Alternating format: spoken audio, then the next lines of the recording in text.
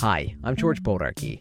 Cityscape won't be heard this week, so we can bring you a special presentation of WFUV's Strike a Chord campaign, focused on healthy kids. The following is a panel discussion that was produced at the public access network BronxNet. Cityscape will return next week when our guest will be Ron Fassler, author of Up in the Cheap Seats, a historical memoir of Broadway. We'll see you then. Hello, my name is George Bodarky. I'm the news director of NPR affiliate station WFUV, located on the Rose Hill campus of Fordham University here in the Bronx. Each quarter, WFUV works to raise awareness of a particular issue through our Strike a Chord campaign.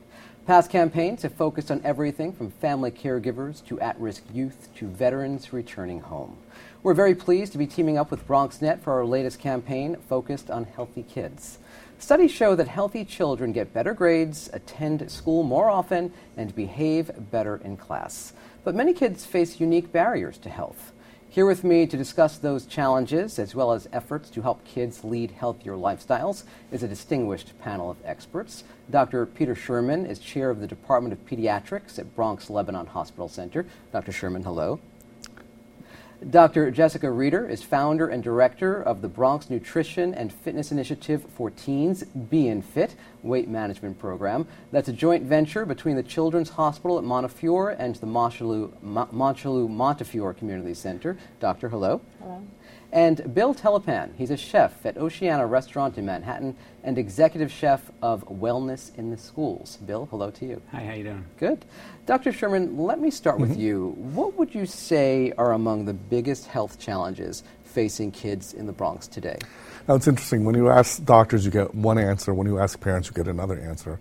When I've talked to parents and actually did it on an organized way, they're concerned about education, the school system, and violence in the community and how it's affecting their kids. As physicians, the top issues, obesity is obviously a very large issue. Mental health is getting a lot more attention for both children and especially adolescents with concerns about depression.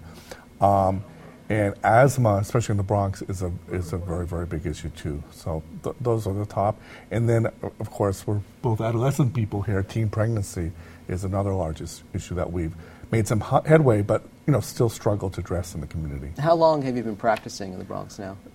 For almost 30 years. So have you noticed any particular changes or trends in those 30 years? Yeah, absolutely.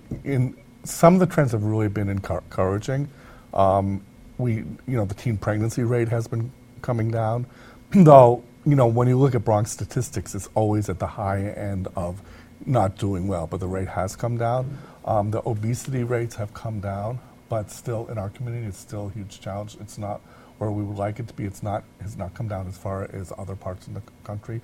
But, we are still addressing issues of education, of violence, working with the community where a lot of our parents come from other countries. They're challenged by poverty. We're still facing a lot of the same challenges that we were facing when I began in this field. I was going to ask the question, how much does socioeconomic status impact a child's health? It has a huge impact. Both from, if we look at studies, but also just from my practice. When you have parents that are really struggling to survive, to make ends meet, to get food in the house, to pay for an apartment, or they're living in a shelter, their attention to really, being able to focus on their kids, and it takes a huge amount of time, for those of us who have raised kids, is difficult. The parents can be dealing with issues such as depression, anxiety, working long hours, hard hours. If they're dealing with sick kids, I've had parents lose their job because their kids had uncontrolled asthma and they were missing work. So, it's parents are having issues of struggling and growing up in poverty. The kids have issues because of where their parents' attention is taken. And then the kids are also having issues growing up in a system that doesn't always really effectively address what they need. How challenging is that for a doctor? Because here you are treating a child's health issues, but yet you have to, I would imagine, try to, or maybe somehow refer a parent to get assistance for themselves so they can then help their kid. Absolutely. One reason that I practice in the South Bronx, I've been committed, is, my viewpoint is that what a doctor does in terms of, it's not just writing a prescription. You're not going to address children's health with that or doing a little education. You really have to address the child's issues and the family issues. I saw a child yesterday. It was an amazing case. He was a 7-year-old. He was acting out in school. I've known the parents actually for a long, long time, and I know the parents were not getting along well. There was a lot of arguing. I asked him, what's going on? And he said, my parents are arguing, it's my fault. And then I had to really talk to the parents about, your child needs to get some counseling services. You guys need to work on your issues. I'm focusing on a real adult issue to address the child. So I think that, I could give you a lot of examples like that, but that's where an example, if you don't address what's going on with the parents, you're not going to be able to take care of the child. Dr. Reeder, what issues are you looking to address specifically here in the Bronx when it comes to adolescent health? So my specific focus is really on preventing obesity and a lot of its comorbid conditions that we see associated with obesity, so diabetes, cardiovascular disease, we see orthopedic issues, we see reproductive issues, all sorts of medical issues. But really, my passion is really about teaching families and kids how to eat healthy, how to stay fit, and really build healthier, productive lives. That's really at the end of the day what I'm really focused on. Enter the Being Fit program. That's the goal, is to really sort of address a lot of what Peter's talking about by working with families in a system that really is supportive of families, because you can't just isolate those medical issues. We don't function independently. We cannot make these changes without working with a whole bunch of different people who have a similar interest, similar passion, but have different skill sets, because we all do different things. So what is the primary mission of the Being Fit program specifically? What's your mission statement? So our mission statement really is that we help teens and families eat healthier, stay fit, and build healthier lives. And how do you do that? Through what kinds of programs? So what we do is we offer comprehensive medical health care. We offer that in a school setting, as well as at the Children's Hospital. And then we provide on-site after-school programming that really helps kids learn about healthy target behaviors. So we talk about the basics of, the concrete things that kids need to learn to eat healthy and stay fit. So we talk about eating more vegetables, more fruit, cutting back on the sugary drinks, drinking more water, getting enough sleep, getting enough physical activity, eating out less, eating more often with your family, and cutting back on some of the unhealthier foods. And we do that in a natural environment. So in the clinic setting, if the kids are able to come down to the clinic, we talk about it one-on-one with a medical provider. But then in the after-school setting, we've sort of integrated into an existing after-school program, and the kids get education about healthy lifestyles. They get the opportunity to cook healthy meals. They get the opportunity to have physical activity.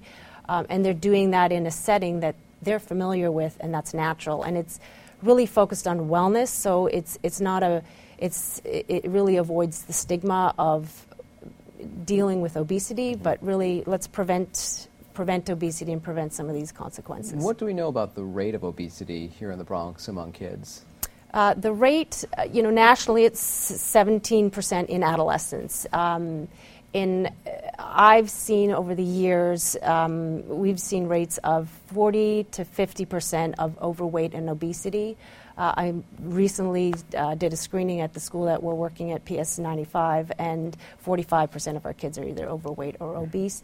And 9% of those kids are severely obese. So even though nationally the rates of obesity are decreasing, in our borough, the rates of obesity and severe obesity are actually increasing. So the higher end obesity ranges are actually increasing, because those are more challenging to address. And to what would you attribute that increase? Why is it increasing here in this borough?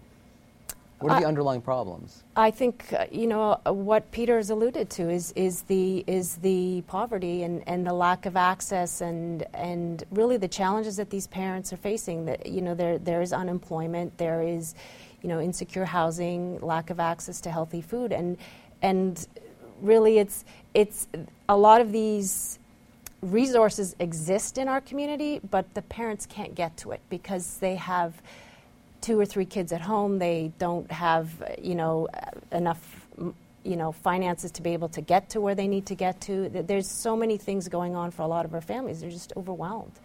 And so I think that has a lot to do with it. Bill, you work to help kids eat healthier. You yourself are a chef. You teach kids how to eat healthier, right? Sure, yeah. Well, with our program, we actually bring culinary school graduates into the school cafeteria to cook healthy meals. And we also bring fitness coaches to the recess yard to get kids active and prevent bullying. So the idea is that you have a healthy lunch, active recess. They're ready for the second half of the day, ready to learn all this energy. And we also do cooking classes, we call them. We take over a science lab 4 times a year. And so we actually teach the food that we're cooking in the cafeteria. So it's like a marketing tool for us. So if the kid may be like, oh, I don't want to try that vegetarian chili, when they do go and make it, and they take ownership of that, then they'll try it and then they'll like it. And then, so we're providing that sort of, in this sort of, and the thing about school is that you have this captive audience. So it's, hearing you guys talk, it's actually a great place to start is in the school. You have the kid for 7 hours, 8 hours to sort of, we're trying to change the culture of the school. We do it in a 3-year program where we have a cook in the cafeteria every day of the school year. The first year, second year, twice a week, third year, once a week. And the idea is that the kids are, cooking, they're learning nutrition classes, they're running around, they're learning, and then it's kind of like becomes a part of the culture of like they want to know how to cook, they want to learn how to eat better, and we're doing it to fight obesity. Just like we want to get those obesity rates down and get these kids active and thinking like, hey, how important food is. Food can be medicine. Food can heal if you're eating well. But in certain areas, like we work in a lot of schools in the Bronx, like it's poverty, it's one parent at home. This is the best meal these kids might have is when they're at school. And so we believe that school is a great place to sort of educate them. And we really need to, I believe, to have this as part of I don't want to say curriculum, but it's a life lesson that these kids are going to have to take. I mean, after you graduate high school, you're sort of left to your own being. So like, how do you cook? How do you balance a checkbook? How do you take care of yourself?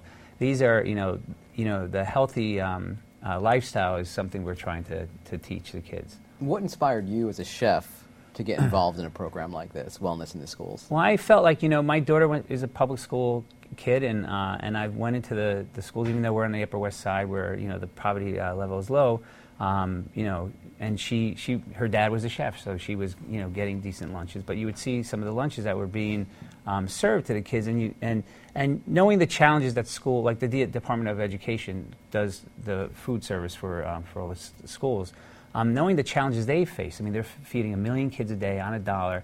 So when I went into the cafeteria, I wanted to see, as a chef who has some skills, how we can help them in sort of making healthier lunch. So it was just sort of seeing what was going on, meeting the co-founder Nancy Easton, who is now the executive director of Wellness in the Schools in my daughter's school, and just sort of learning about the program and seeing how my skill set can help them out. And then from there, we were in 3 schools, and I just started cooking and getting to know the system and working with the DOE, and it just sort of went from there. Now we're in over 100 schools nationwide. We're in New Jersey. We're going to be starting in California next year, doing like a boot camp training classes. We worked the past year in South Florida, in Broward County, and Miami. So we see that we're actually seeing like the changes in the kids. We got one principal up in Upper West Side, but in Manhattan. He was telling us how he sees behavioral change. Kids are getting less trouble, less visits to the principal office. They're attending, things we're talking about. They're attending classes more. They're alert. So they're, and he sees a good change in how, a healthier lunch in this recess really works. Are you cooking foods from scratch while you're in these Some schools? Some of it, yes, we are. There's, there's challenges of feeding 500 kids in 2 hours when the school cooks are coming in.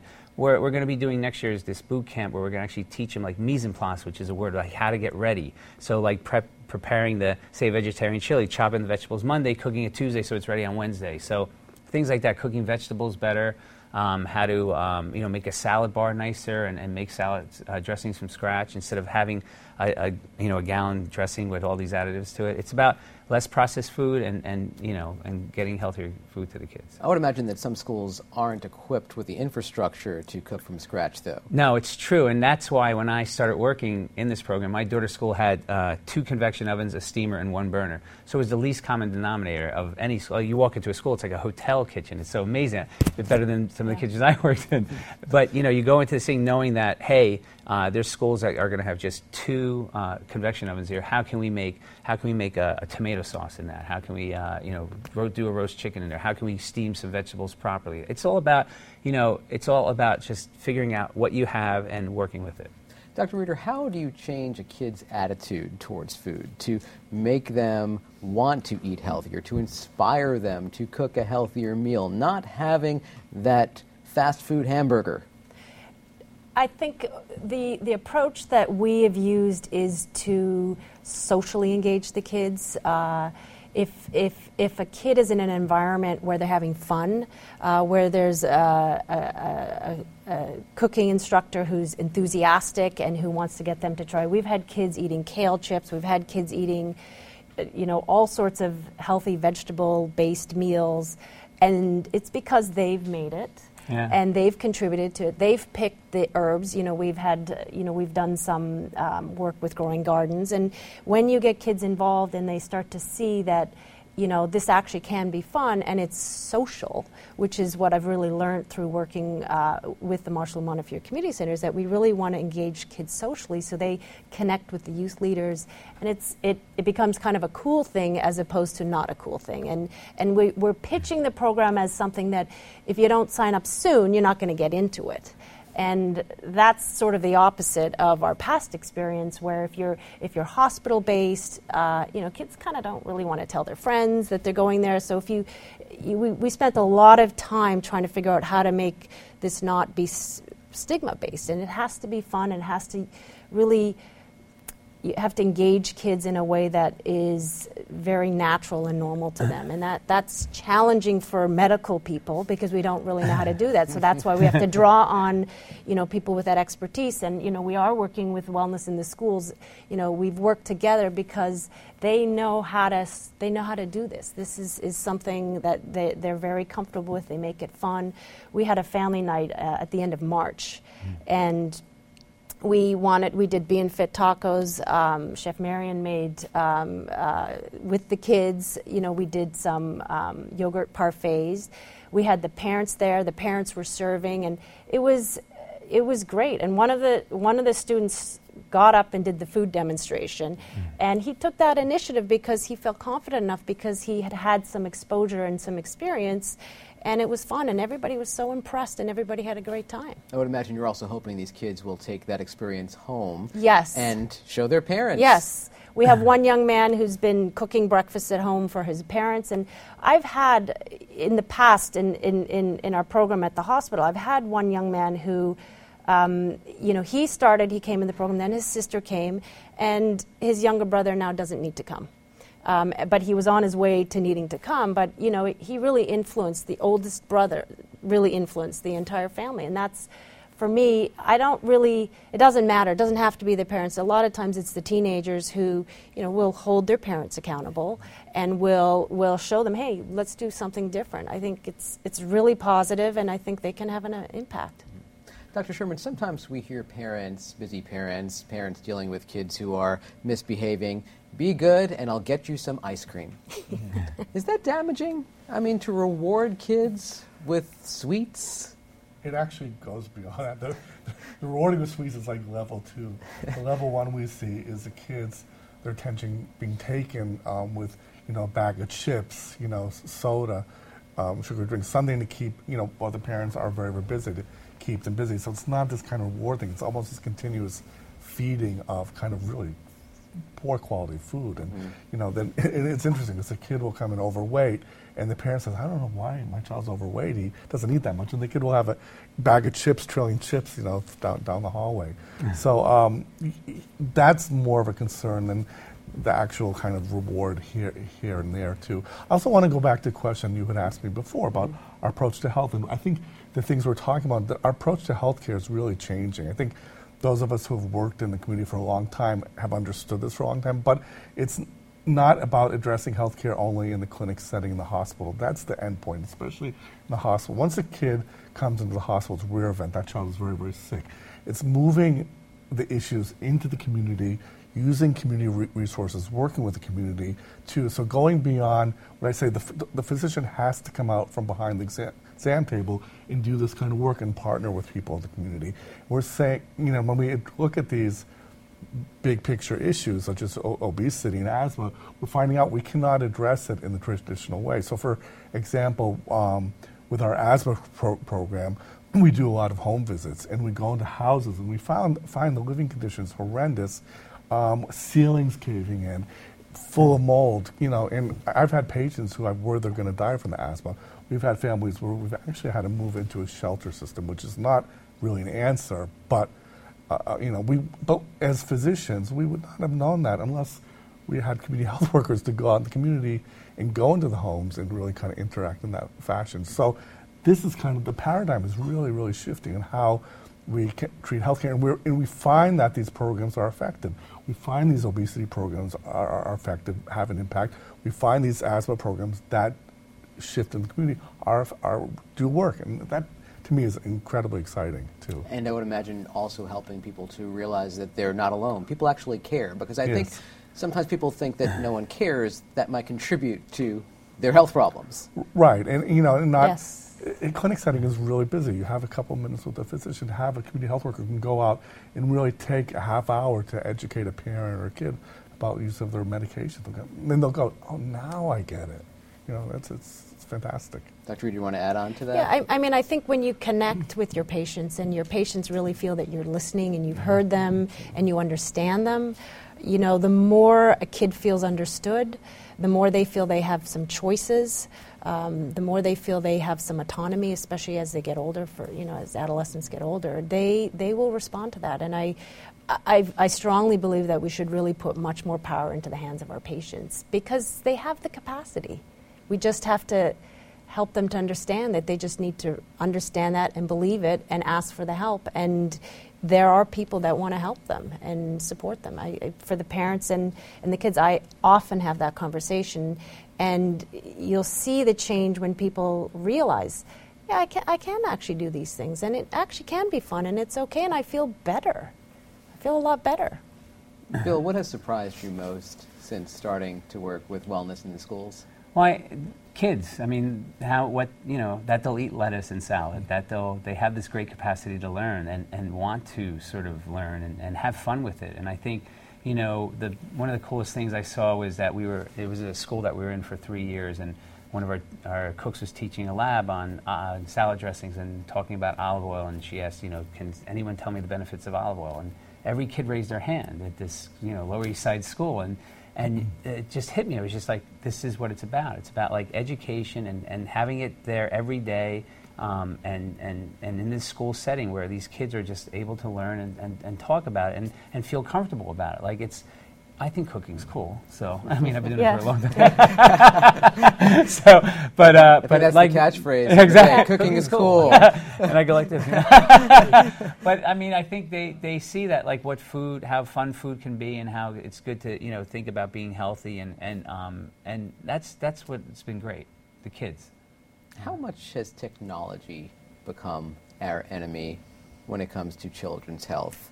Because I see a lot of kids with cell phones in hands, with their video games, and they're not out there on the ball field. Well, the obesity levels have gone up since Pong was invented. Yeah. Since Pong, specifically? Yeah. Is that a scientific but it study? sort of accelerated when Atari and all that other kicked in. But they're not running around as much. And I think, but also, like in schools, they don't really have it, gym classes once a week now, maybe.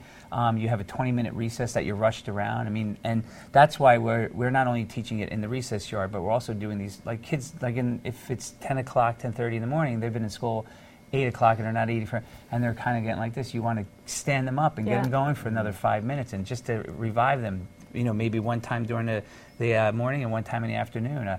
Exercise, getting them moving, yes, it's very important. And technology probably sitting there like this is, I find myself sometimes. I often, if I'm in an appointment with a patient and a parent, and the parent's on the phone, I'll say, "Excuse me, you're modeling." And the kids do follow, and they don't really always listen to what we're saying, but it's what we're doing. And I think technology is a tool, and it's a good tool, but I think anything we do, if we do too much, it's not that good for us. I think in the school setting, I think it's great for the kids. They need education. They need to eat healthy. They need to get enough sleep. They need to move around. You know, it's difficult with all the requirements for them to get enough physical activity during the school day, so we provide it after school, you know, to increase their physical. We try to do at least 5 hours a week, so they're getting that hour a day. And if you're, you know, if there's nothing else going on, kids will occupy themselves, and they'll occupy themselves with the phone. But if you can redirect them and you give them something that's more engaging and interesting, they won't use it. So rather than say don't use the phone, try to provide something that's a little more engaging, and you'll redirect the kids. So I think a lot of what our responsibility is, the adults, you know, we just need to do that redirecting. There's also another issue, providing care in a community that's poor. You ask the parents, you know, why do you take your kid to the park? I mean, I don't ask anymore because I know, and they'll look at you like you're crazy. They'll say the park isn't safe. There's drug dealers, there are gangs. There's just a young kid who was shot as an innocent bystander a couple days ago in our neighborhood. So parents don't really have alternatives for their kids. There are actually alternatives in the Bronx. There's several PALs, Police Athletic League, Boys and Girls Club. Near us, there's Settlement House, has a beautiful new gym. Alvin Ely comes and provides classes, and you know, as part of the care, I'll get on the internet and show the parents, look, this is the Settlement House a couple blocks from you, and their eyes light up. Yeah. I didn't know about that. They get really excited. You print out the information, and then you help them connect with those resources. We only have a couple of minutes left, so I just want to go down the line and get your top piece or of one or two pieces of advice for a parent of a child. This is how you can best incorporate a healthier lifestyle into your home. You know, might be a single mom or dad listening to us right now, watching us right now, who is struggling with that, struggling with economic issues, the people that you have talked about. What's your advice to them, Dr. Sherman?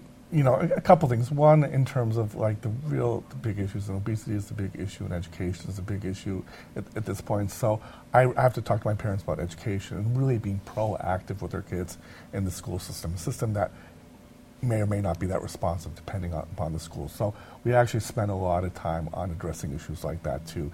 And to, you know, you have to empower parents to take a stand and get out to the school and speak with the teacher. And so I'm interested in what's going on with my kid. So that's number one. Obviously, the big issue is obesity. We've talked about that a lot today, too. Two things, sugary beverages. I try to keep it simple. Sugary beverages and exercise.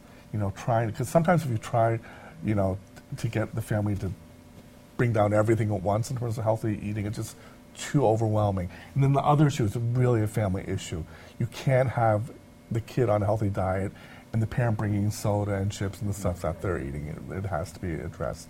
And then the exercising, you have to connect parents with a regular program where their kids can exercise. The school is not adequate. Some schools have gym a couple times a week. Most, it's one time a week. There are some schools that have no gym at all. So those are kind of the issues Going to have to wrap things up. So one piece of advice, Dr. Reeder? I think stay active, cut back on the sugary drinks, and do this together as a family, because whatever is good for your child is going to be good for you too. And Bill, last word. I just said do it together as a family, and you know, maybe baby steps with this stuff, and get out and take a walk. Very good. All good advice. Thank you so much. That's all the time we have for this special collaboration between public radio station WFUV and BronxNet, focusing on healthy kids. I want to thank our guests, Dr. Peter Sherman, Dr. Jessica Reeder, and Bill Telepan. Thank you all so very much. Thank you. Thank If you. you'd like to find out more information about the work these fine folks are doing, or to simply find out more about WFUV's Strike a Chord campaign, visit wfuv.org/strikeachord. I'm George Bodarky. Thanks so much for being with us.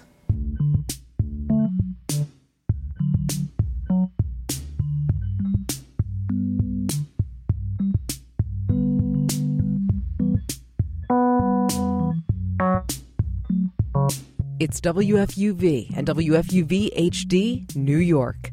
Listener-supported public media from Fordham, the Jesuit University of New York. Music discovery starts here.